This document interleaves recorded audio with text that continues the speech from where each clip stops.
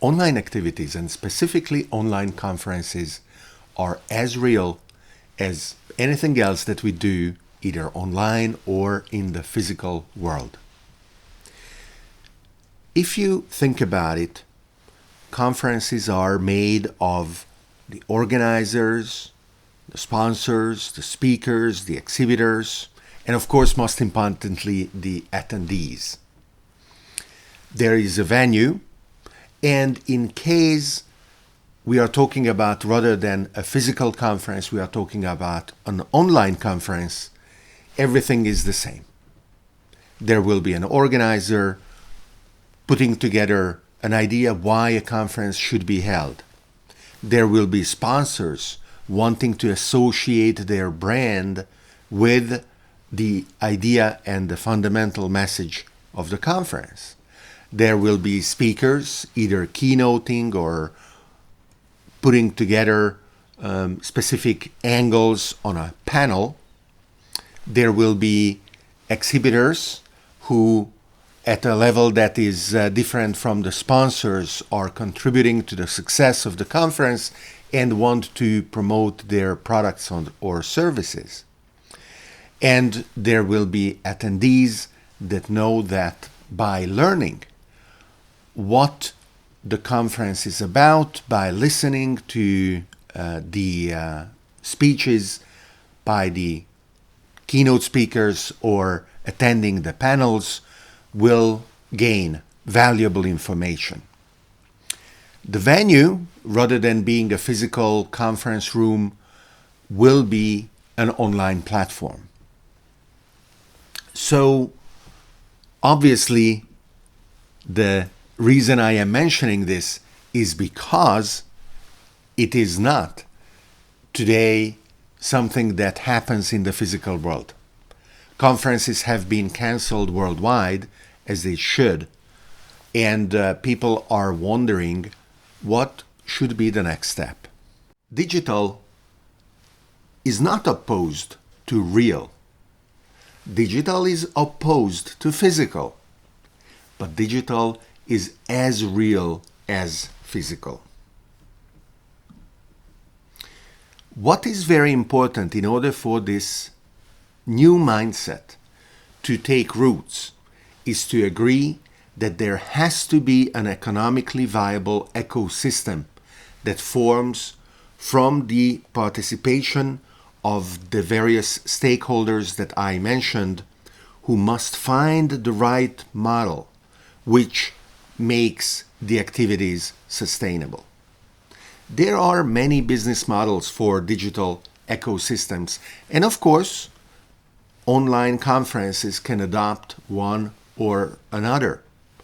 The simplest is that sponsors, exhibitors, and attendees pay, and organizers, platforms, and speakers get paid. And I am planning to help others make sure that this, of the simplest business models, gets tested as much as possible, and that maybe more creative and sometimes a little more complicated business models get tested as well. Of course, I have participated over the course of many years in a large number of online conferences. And what I believe is that it is not only possible to move a lot of the physical conferences online, but that there can be a radical improvement in the value received and the value created when we are rethinking what is the reason we are organizing these conferences and what is the reason we participate in these conferences, and how those reasons can be supported with a natively online platform so that this value is multiplied manifold. First of all, of course, how are the materials collected, managed, and made available to the participants? These materials are in large number already digital. I remember 20 years ago, let's say, when I would participate in a conference, especially the trade shows where, yes, there is a spoken track, but the exhibition is really preponderant. I would literally go around with a hand cart, and I would put brochures and leaflets in boxes, and then I would fly home with boxes and boxes of literature that I would then sort and act upon.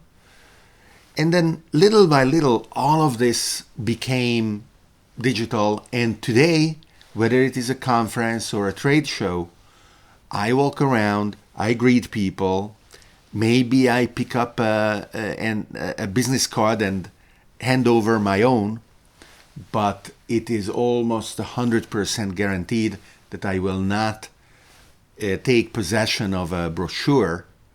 I will ask the person wanting to hand it to me if a PDF version is available. So obviously, an online conference will organize the availability of the digital version of all the relevant literature from sponsors and exhibitors in order to have the attendees be able to browse through them, but also the materials of the speakers. It is too often that you participate in a physical conference, and either because you organized some one-on-one meetings or because the conference itself is organized around parallel tracks, you miss out and you have to triage. You have to decide, do I want to go here or there? And you feel a little bit of FOMO, fear of missing out.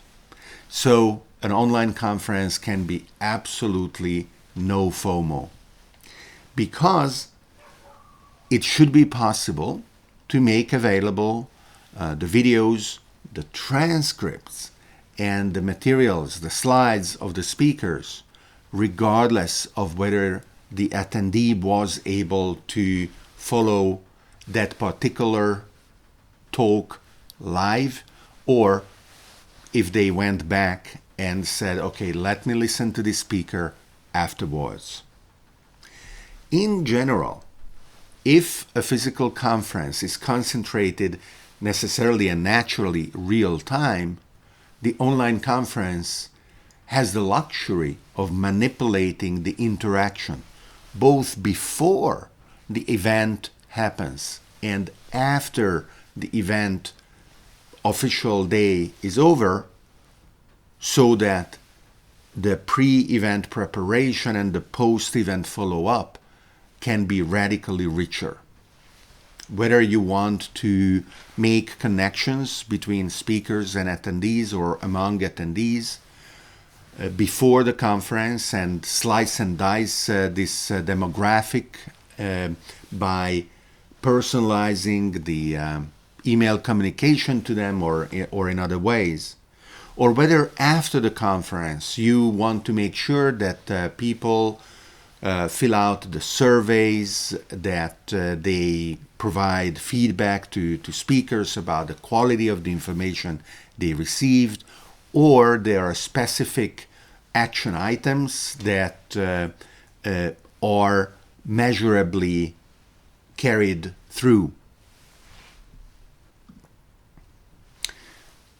And of course, with the rethinking of the format and the understanding that online conferences can deliver great value, it is worth to rethink at an even more basic level. Why do you organize? Why do you attend? Why do you speak or exhibit at these conferences? Well, for sure, it is not for the pool or the beaches or the parties, it is and it must be for different reasons. And reasons that can and will become clear, explicit, and measurable in terms of the value that they generate. Often it is said that these conferences are great for making connections and for establishing relationships. Well, online communities have existed for many years, and those communities, once again, just because they are digital, they are not opposed or inferior to the physical ones. They are not less real. And that is what must happen with online conferences as well. The connections, the communities that can be born must not be thought of as inferior as the ones that are born in physical conferences. And this is a guiding principle that I apply to everything that is done online. First, online is not opposed or inferior to real. Online is an alternative to physical, and it can be superior to physical activity if structured in the appropriate way and measured for the value that it creates. 2, online activities must prove themselves and deliver complementary, different, potentially superior, measurable value than not the physical equivalent ones. A good example of this second principle is the way that you organize the work of teams. It is supposed, and it has been supposed for many, many years, that you have to be physically together in order to work. Today, there are a large number of organizations that not only allow remote collaboration, but actually there are teams that are born remote. And they are structured in a way that they can provably organize valuable work as much as those teams that are physically together. But sometimes remote teams are born that wouldn't be possible if you pretended that those people work together physically in the same city, in the same space. And there are many reasons for this. The most important of them, I believe, is that you should not artificially, arbitrarily restrict the pool of talent and skills that you want to attract in order to apply their passion and creativity to a given mission and ambitious objective based on the silly criteria that they should be those who are already in a given city or who are ready to relocate there or who are legally allowed to relocate there. And I am excited and curious to see what is the future of online distributed teams is going to be. And I am excited and curious to see what is the future of online conferences going to be. I think that today the weakest link is the platform. We don't have a set of tools that deliver on the promise of an experience that can be delivering radically superior value to the various participants in the ecosystem as I described. So I would be curious to hear from you if you are aware of a set of tools and a set of platforms that are on the path towards this. And what are the pieces of the equation that we can analyze, describe, and measure in order to achieve this goal of a sustainable ecosystem of online conferences. I am looking forward to your input, and thank you very much.